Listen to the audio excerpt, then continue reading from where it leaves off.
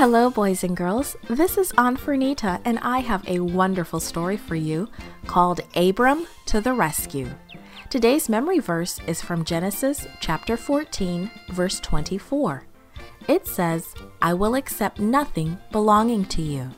The message for today's story is we serve others out of love. Who helps you when you are in trouble or afraid? Abram helped Lot when some enemies captured him. This is how it happened. Abram sat near the door to his tent, enjoying the fresh breeze. Suddenly he stood up and put his hand above his eyes to shade the sun. He could see a man running towards him. Abram walked out to meet him. "Oh, Abram," the man gasped, "there's been a great battle. The king of Sodom and 4 other kings went to war against their enemies." The man tried to catch his breath. Abram looked worried. His nephew Lot lived in Sodom. "What happened?" Abram asked. "The king of Sodom and the 4 other kings lost the battle. The enemy kings captured Sodom and another city. They carried away all the food and the gold and the animals and the people. They took your nephew Lot and his family too." "You rest here," Abram said. Then he went to pray.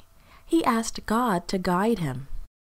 Soon after, Abram gathered his soldiers and told them his plan. 3 neighbors and their men joined him.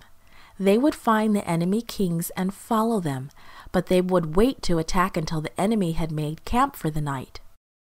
That night they surprised the enemy kings.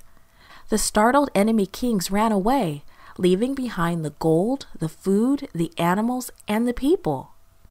"Oh, Uncle," exclaimed Lot when he saw Abram, "I'm so glad to see you." "Let's go home," Abram said. So the people gathered the gold and the food and the animals and followed Abram. Abram had won the battle, and that gave him the right to keep those people and all their things if he wanted to. As they neared Lot's home, 2 men came out to meet them.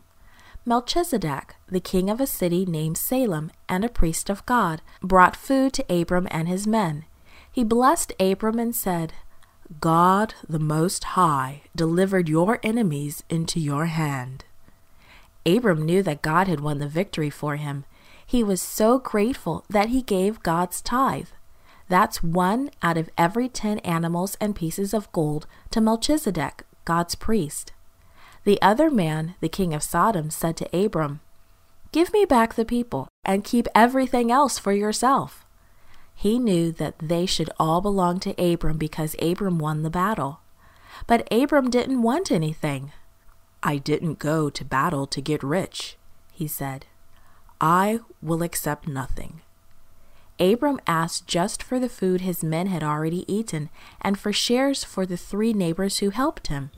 Abram was happy to serve others out of love, and we can serve others out of love too. This podcast was brought to you by Gracelink.net and Studio El Piso. For more children's resources, please visit Gracelink.net.